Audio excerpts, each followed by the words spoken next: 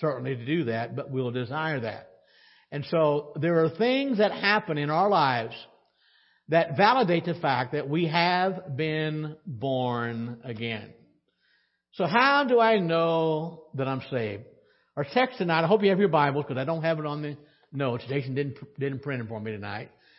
I put them on the overhead because he doesn't have them either, okay? Acts chapter 16. Give you a moment to get there. Verses 29 through 32. Acts 16, verses 29 through 32.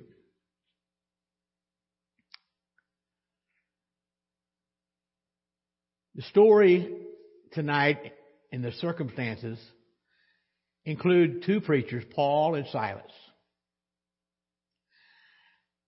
A prisoner and a prison. Let's begin reading in Acts 16, verse 29. Then he called for a light and sprang in and came trembling and fell down before Paul and Silas and brought them out and said, Sirs, what must I do to be saved?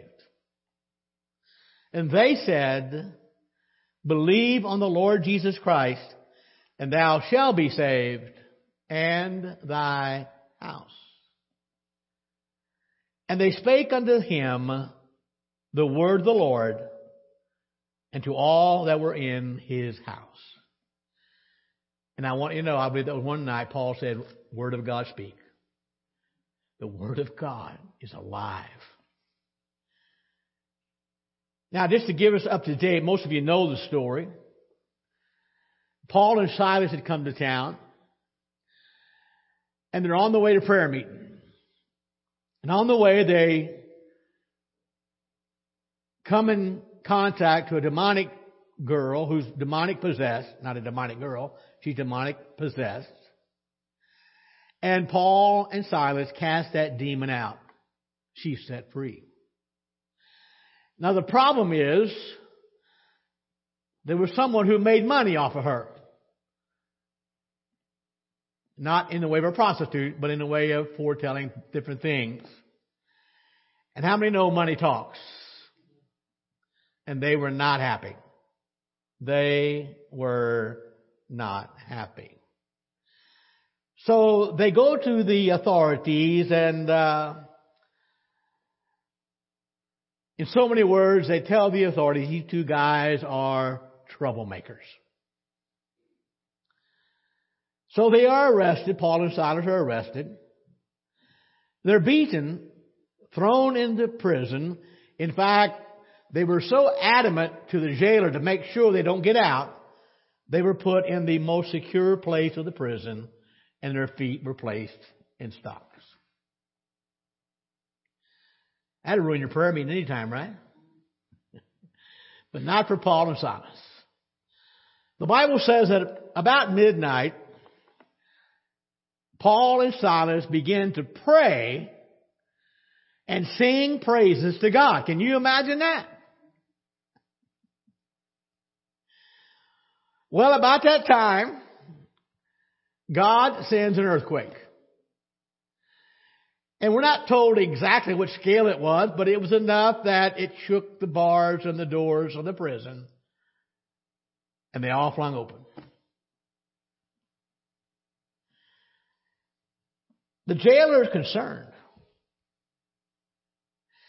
And he calls for a light. Now, folks, it wasn't like our jails today.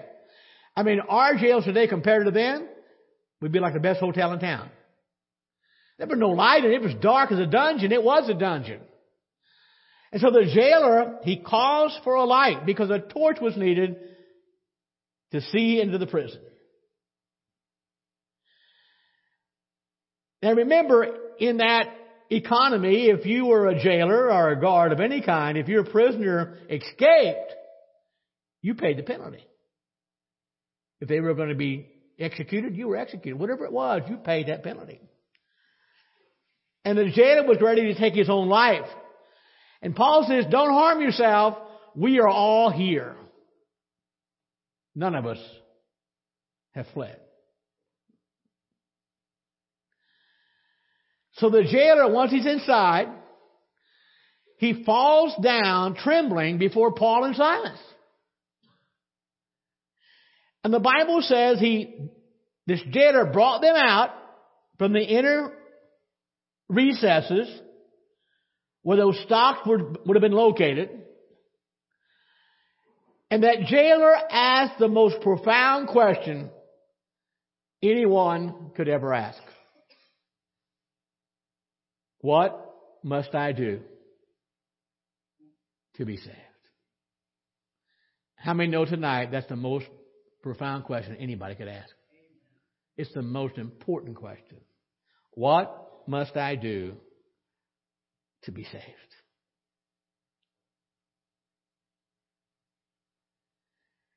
Now, by the way, there are many opinions.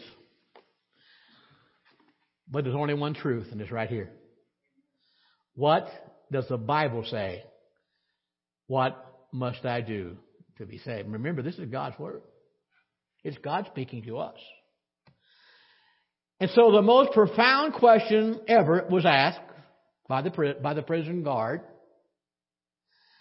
And what's interesting, we find here in Acts chapter 16 the most profound answer to the most profound question ever asked. And the answer to the jailer's question was believe. Believe in the Lord Jesus Christ. Now, when the Bible says, when Paul says here as well, to believe, it's not just faith for faith's sake. Now, don't miss that. It is faith with a very serious object. You listen to a lot of people today in our world, they say, I believe. But my friend, that's not what the Bible's talking about, that kind of faith. This kind of faith is faith in a very serious object, and it's faith in the Lord Jesus Christ. You must believe in the Lord Jesus Christ. And the Bible says, if you believe in the Lord Jesus Christ, you will be saved. You will be saved. And we also learn in this text tonight the application of that message extended beyond the jailer. Paul said that fact, believing in the Lord Jesus Christ, it was also relevant to his whole household and to anyone who would come to Christ. It is for everyone. It was relevant to the whole group of those prisoners that were released. And I want to tell you something, folks. I believe Paul had their attention. And I have no doubt they were listening very closely. It was relevant to their households. Now, we're never told whether those prisoners were rechained or not. They may have been. We don't know. And it's interesting. Luke is careful about this. Luke says, Paul and Silas spoke the word of the Lord to him. Faith comes by hearing, and hearing by what? The Word. The Word of God.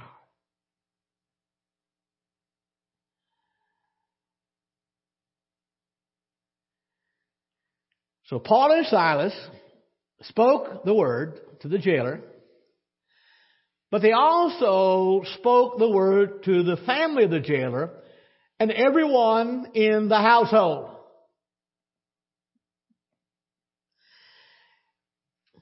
Now, most of you who are students of the Scripture, you remember that in Acts 1:8, Jesus said, you'll be witnesses over all the world.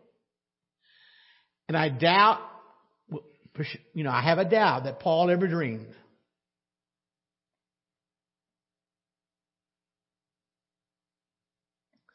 that one of those places would be in a prison, in a dungeon. a Philippian prison in stockades, opened by a heaven-sent earthquake. Believe in the Lord Jesus Christ, and you shall be saved. So let me take a few minutes tonight and speak about salvation, pure and simple. Without a doubt, Paul and Silas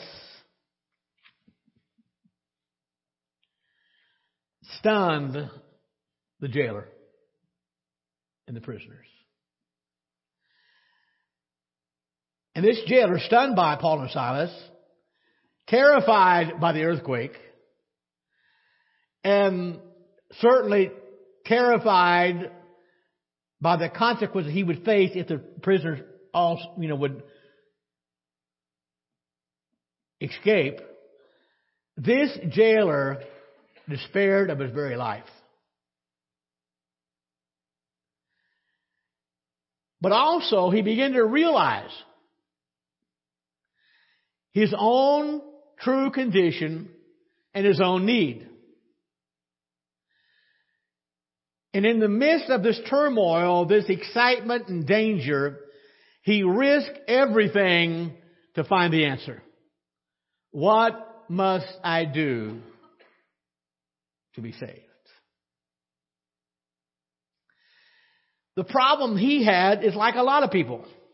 He thought you had to do something to be saved. You had to do so many works. Whatever it was, what must I do? His mindset was, if I'm going to find deliverance, surely there's something I must do.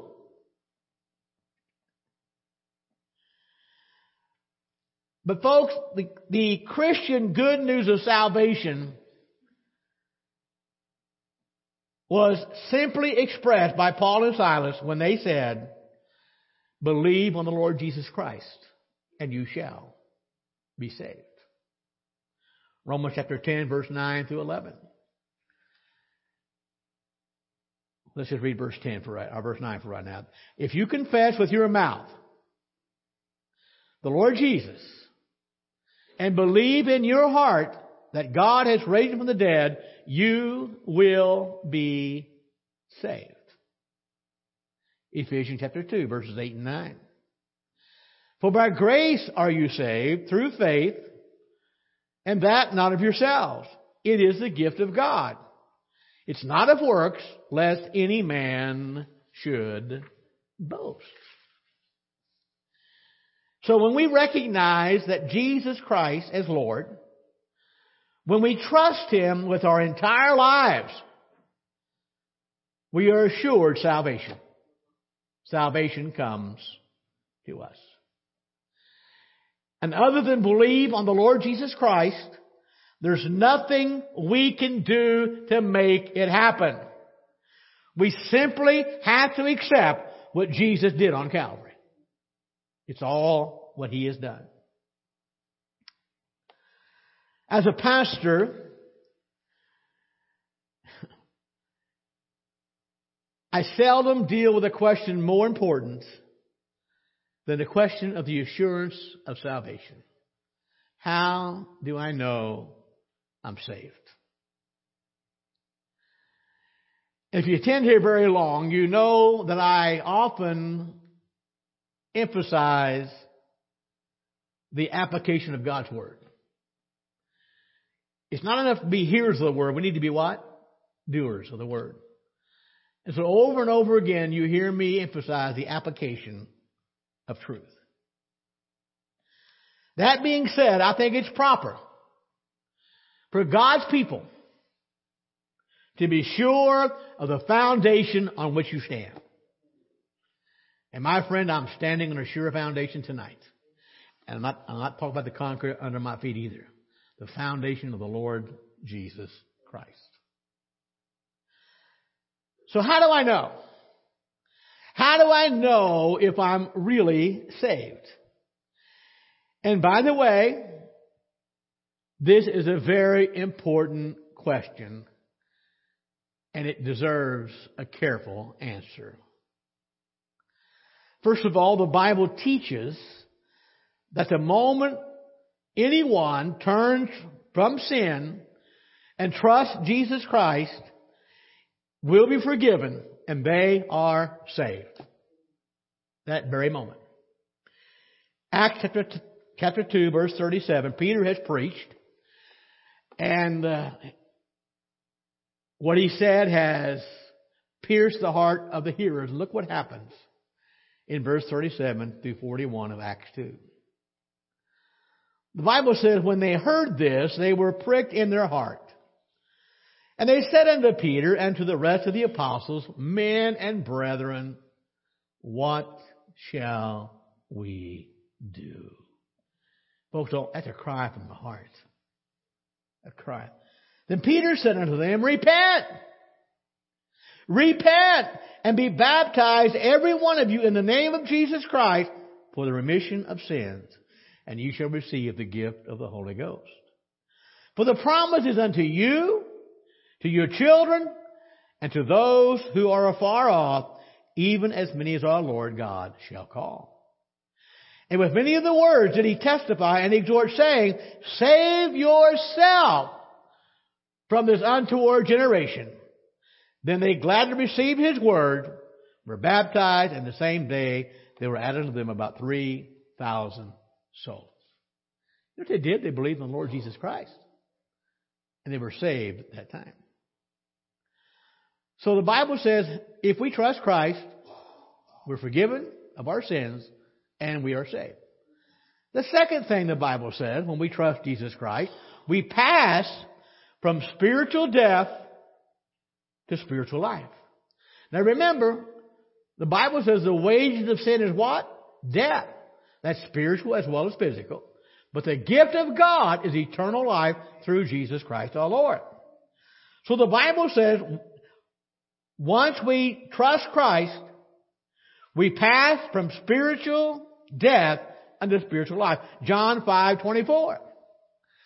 Verily, verily, I say unto you, he that hears my word and believes on him that sent me has everlasting life and shall not come into condemnation, but is passed from death to life. That's God speaking, folks. We pass from death to life. So not only are our sins forgiven when we trust Christ, not only do we pass from death to life, also God declares us not guilty in his court. Amen. Romans 3:21 through 26. But now the righteousness of God apart from the law is revealed, being witnessed by the law and the prophets, even the righteousness of God through faith in Jesus Christ, to all and on all who believe. For there is no difference. Why? For all have sinned and fall short of the glory of God. That's you, that's me. Being justified freely by his grace, through the redemption that is in Jesus Christ, whom God set forth as a propitiation by his blood through faith, to demonstrate his righteousness, because in his forbearance God passed over the sins that were previously committed, to demonstrate at the present time his righteousness. Why? So that he might be just and the justifier of all who put faith in Christ. Wow. Now, by the way, you'll notice everything we read refers back to Jesus Christ. Believe on the Lord Jesus Christ. That's where we have to begin. Christ has to be our foundation. But understand something, okay? When God says, for whosoever, do I have any whosoever here tonight? Yeah. For whosoever shall call upon the name of the Lord shall be saved. From God's perspective, the salvation he provides is an objective reality. God cannot lie, and He will not lie. Romans chapter 8 again, verse 28 through 30. And we know, and by the way, to have assurance, you need to know some things. We know that all things work together for good to them that love God, to them who are the called according to His purpose. And here's the key. For whom He, God, did foreknow, He also did predestinate to be conformed to the image of His Son, that He might be the firstborn among many brethren. That's Christ. Moreover, whom He did predestinate, them He also called. Whom He called, He also justified. And whom He justified, them He also glorified. Now hold on. Everything I just read is in past tense. You know why? Because with God, salvation is an objective reality. Now think about that. It is an objective reality. If you call on the name of the Lord, you are saved. God says you will be saved. When Paul told the jailer, believe on the Lord Jesus Christ and you will be saved. My friend, that is an objective reality. Amen. But here's the problem. A lot of times, from our perspective, it's not objective, it's subjective. And we may not feel certain. Isn't that true? Like I said this morning, there's some days I wake up and I don't feel saved. I don't act saved sometimes. And so with me, at times, it's subjective. Difficulties come. Discouragement comes because of sin. And those things can cause us to begin to question the reality of our salvation. There are some verses in the Bible that warn against turning away from the faith. A few verses warn about the unforgivable sin. And yet, we ask the question, how do I know that I am really saved? Now, by the way, you need to know. You need to know. There's nothing that breaks my heart any more than I hear somebody who had a loved one who's given their life to Christ, was saved, and I hear them say after they pass, well, I hope they went to heaven. If they're born again, they went to heaven. With us, at times it's subjective, but not with God. It is objective.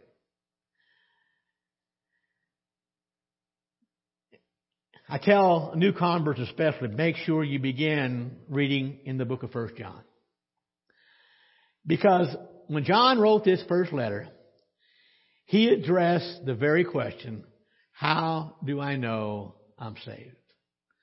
1 John 5:13.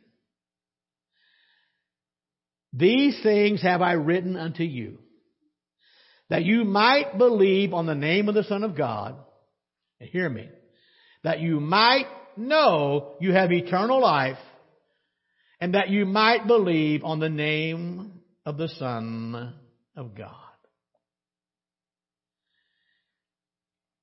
As we read through the book of this letter of John, he approaches this question of how do I know that I'm saved from a couple of different angles. Chapter 2, verse 1 of 1 John. My little children, these things I write unto you that you sin not. And if any man sin, we have an advocate with the Father, Jesus Christ, the righteous. And here's what we need to understand. The starting point is the person and the work of Jesus Christ. He is our foundation. That's where salvation begins. And John in this letter describes Jesus as our advocate. And what that means is this. Thank God, Jesus pleads my case before God.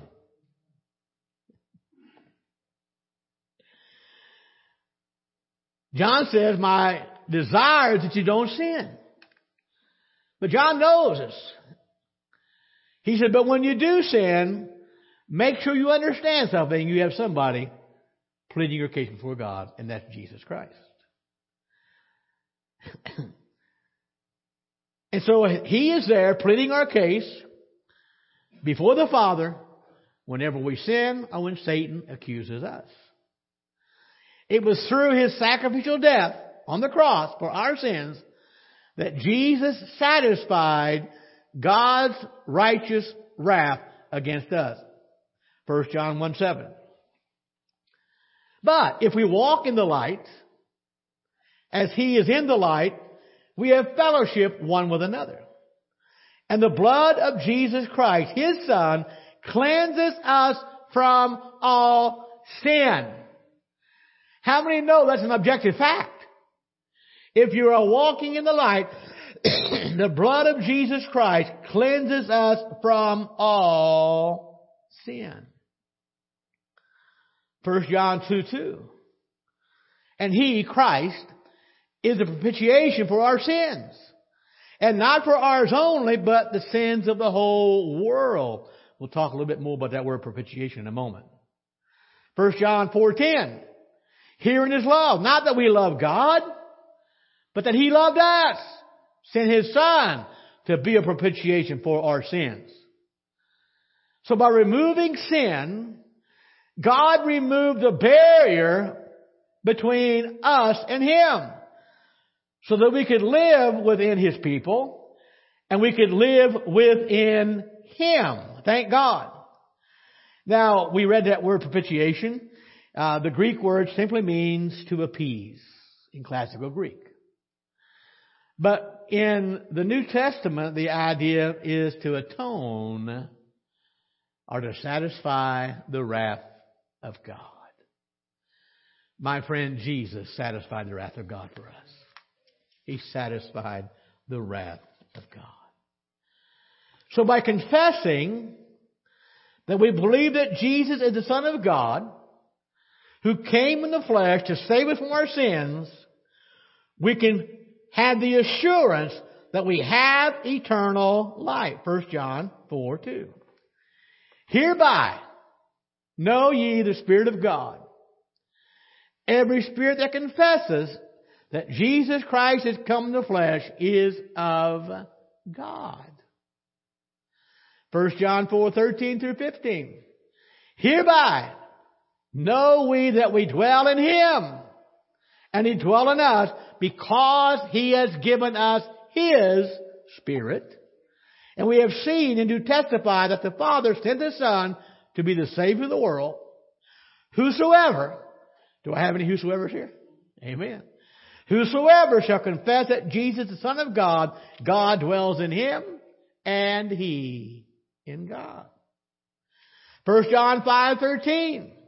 These things have I written unto you, that you may believe on the name of the Son of God, that you may know that you have eternal life, and that you may believe on the name of the Son of God. Because that is true, therefore, 1 John 5:12, he that has the Son has life, and he that doesn't have the Son of God does not have life. How plain can you make it? How plain can we make it? So John tells us we have to know that Jesus Christ is the beginning point. He is the foundation. But John doesn't stop with the foundation. He doesn't stop with the person and the work of Jesus Christ. John takes that foundation and he begins to build on that foundation the ongoing trust in the person and the work of Jesus Christ by reminding us of the testimony of the Holy Spirit who lives within every believer. 1 John 3:24. And he that keeps His commandments dwelleth in Him, and He in him. And hereby we know that He abides in us by the Spirit which He hath given us. How do I know I'm saved? Am I keeping His commandments? Does the Spirit of God dwell in me? If we're not keeping His commandments, guess what? We haven't been saved. We have not been saved. So the Holy Spirit is in us. He reminds us of the truth of who Jesus is, but He also reminds us what Jesus has done for us. 1 John 4, verse 2 and verse 6. Hereby know ye the Spirit of God. Every spirit that confesses Jesus Christ is come in the flesh is of God. Is of God. We are of God, verse 6 says. He that knoweth God heareth us. He that is not of God heareth not us. Hereby know we the spirit of truth and the spirit of error. So as we begin to experience the work of the Spirit in our lives, we are reassured that God truly abides in us. 1 John 4:13. Hereby know we that we dwell in Him, He in us, because He has given us His Spirit. Let's don't miss what John is saying here. I realize that in spite of what we've read tonight, faith in Jesus Christ and even our perception of the Holy Spirit living inside of us at times will appear quite subjective.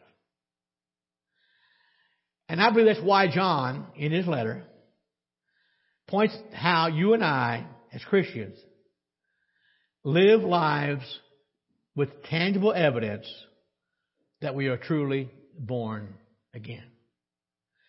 Those who truly know Christ by faith will actively pursue obedience to God's commands. We will want to obey, just like Jesus did. 1 John 2:1. My little children, these things write I unto you that you sin not. And if any man sin, we have an advocate with the Father, Jesus Christ the righteous. 1 John 2:8. He that saith he abideth in Him ought to himself also walk, even as He, Jesus, walked. So the most fundamental commandment is to believe in the Lord Jesus Christ. 1 John 3:22 through 24. And whatsoever we ask, we receive of Him. Why? Because we keep His commandments and do those things that are pleasing in His sight. Folks, that's tangible. And this is His commandment, that we should believe on the name of His Son, Jesus Christ, and love one another as He gave us commandment. And he that keepeth His commandments dwelleth in Him, and He in Him. And hereby we know that He abides in us by the Spirit which He has given us.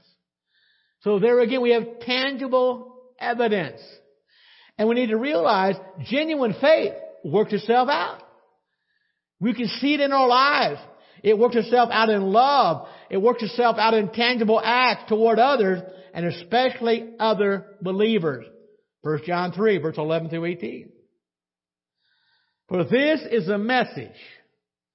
This is the message that you heard from the beginning, that we should love one another. Not as Cain, who was of that wicked one and slew his brother. And why he slew him? Because his own works were evil, and his brother's righteous. Marvel not, my brethren, if the world hates you. We know we pass from death into life, because we love the brethren. And he that loveth not his brother abides in death. Whosoever hates his brother is a murderer. And you also that no murderer has eternal life abiding in him. Hereby perceive we the love of God, because He laid His life down for us. And we ought to lay our lives down for the brethren. But whoso hath this world's goods, and sees his brother have need, and shut up his bowels of compassion from him, how dwelleth the love of God in him? My little children, let us not love in word, neither in tongue, but let us love in deed and in truth. In deed and in truth. In 1 John 4, verse 20 and 21. If any man say, I love God, hates his brother, he is a liar. But he that loveth not his brother whom he hath seen, how can he love God whom he hath not seen? And this commandment we have from him, that he who loveth God loves also his brother. 1 John 5, verses 1 and 2. Whosoever believes that Jesus is the Christ is born of God. And everyone that loves him that begat, loveth also that is begotten of him. By this we know that we love the children of God, because we love God and we keep his commandments. By this we know.